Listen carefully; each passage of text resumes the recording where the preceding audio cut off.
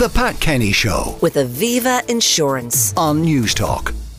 Motorists are set to be impacted financially from April the 1st due to a phasing out of the reduced excise duty on car fuel. And from then on, filling a tank could cost the consumer up to maybe a tenner every time, while the government will be around 700 million better off. I'm joined on the line by Kevin McPartland, CEO for Fuels Ireland. Good morning, Kevin. Good morning. I presume you are not surprised that the government would seek to restore its revenue from fuels. No, I mean, to be fair to them, it was well flagged. They made this reduction in the excise duty almost 12 months ago now, and it was initially said that it would be in place until budget day. It was extended until last month, and so we knew that it was coming back. It was very important that it didn't come back in one go, because that would have caused a real significant spike in demand. If you tell people that petrol and diesel are going to go up significantly overnight, everybody tries to buy at the same time. So we appreciated Minister McGrath taking our counsel on that and not doing it all in one go and phasing it in. But it still is going to be a very significant increase in the price of fuel for consumers. Now, what is happening internationally? Because it does seem as if that winter crisis that was predicted has passed and that supplies are adequate to meet the market demand. So one would expect the prices, therefore, to continue falling. I think anybody who tells you that they can predict what's going to happen with fuel prices is a fool or a liar. And I hope I'm neither. We don't know. I mean, at the moment, things look reasonably stable, but I don't think you could make any further prediction than that. If they're so unstable, is the government wise then to have a phased reintroduction of those taxes, given that another hiccup could occur in the international markets, which would require them to reverse course? I think the government showed last March that if they are minded to move on excise duty, they can do so very quickly, and they did do very quickly last March. Now, I think we also have to recognise that the overall taxation of fuel needs some careful consideration now, because at this point in time, Fuels for Ireland members collect about 6% of Ireland's total tax take between excise duties, VAT, all the different levies. And government has for many years been saying, and I don't mean this in a party political way, because it's not just this government, it's been happening for decades, that we're going to increase the price of fuels and that will in some way act as a nudge to people to move to lower carbon alternatives. And it ignores the fact that has never, ever, ever worked. And if you think back to this time last year, when fuel prices were increasing very dramatically, and we got to the point where it was over €2 per litre, demand wasn't significantly impacted. And the reason for that is that people don't use fuel for kind of flippant reasons. They use it to get the kids to school, to get to work, for businesses to get their products to market.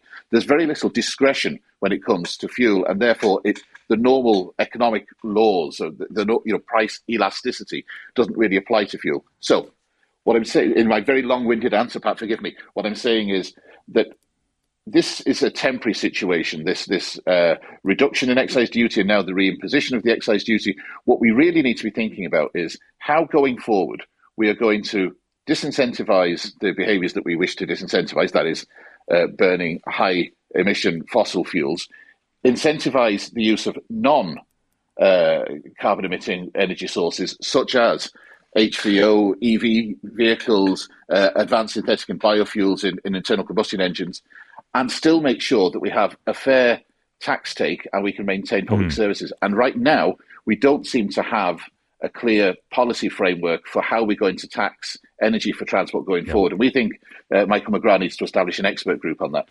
Now, two things occur to me straight away.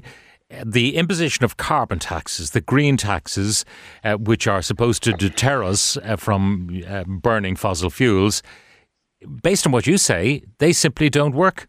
Adding a few cents to the litre is not any kind of a price disincentive to stop you buying it, given that the vagaries of the international market send prices soaring or slumping. Exactly. And just as when prices fall, as they do occasionally, despite what some people may say, we don't have an increase in demand. When prices rise, we don't see a decrease. It's pretty much static. Not absolutely static, but pretty much. And that's because this is not a discretionary product.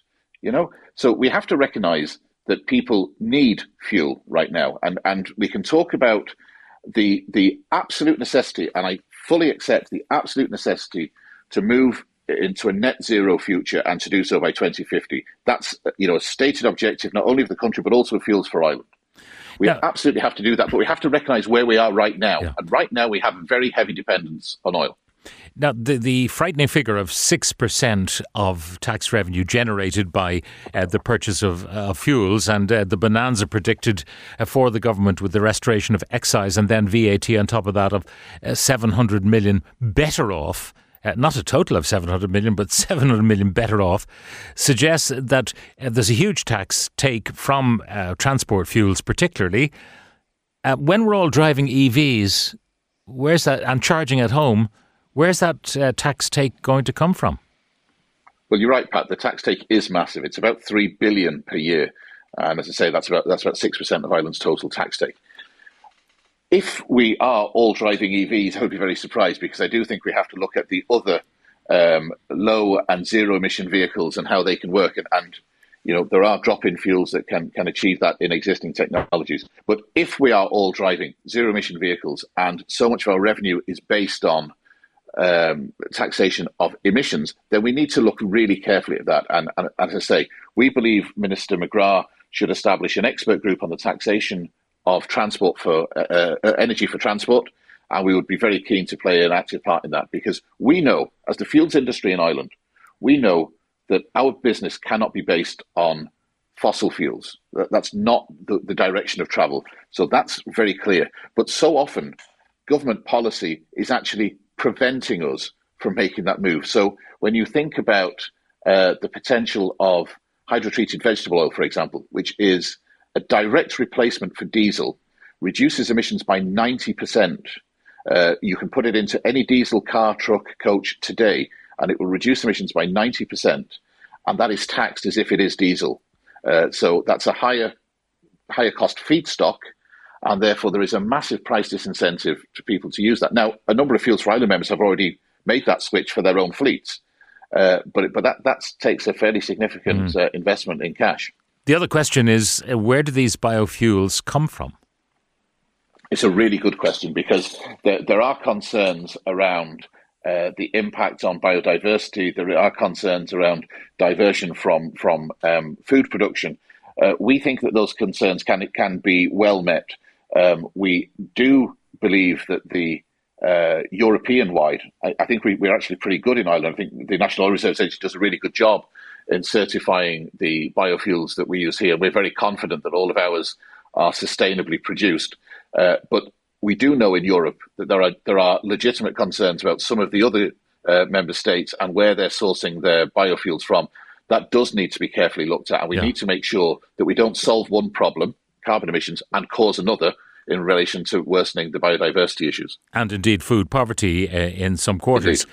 You seem to be suggesting that lots of EV chargers on the forecourt is not going to be the solution. The investment would be such that it mightn't make it sensible, given that people will charge at home, and there doesn't seem to be a way of charging extra tax when you charge your car at home versus when you might charge it on the forecourt.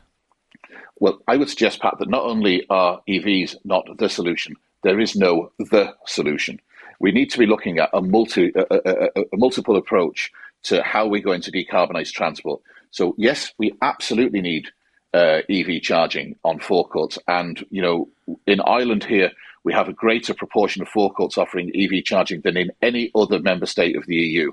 And we're very proud of that. But we do want to do more. And it's incredibly frustrating to have companies that want to invest money in ultra-fast EV charging on their forecourts who are finding obstacles in terms of planning, in terms of the electricity network being inadequate to meet the needs, the delays in the responses from ESP networks in terms of actually getting information, first of all, and so that you can plan where to put the charging, but also getting the work done, and the extremely high cost.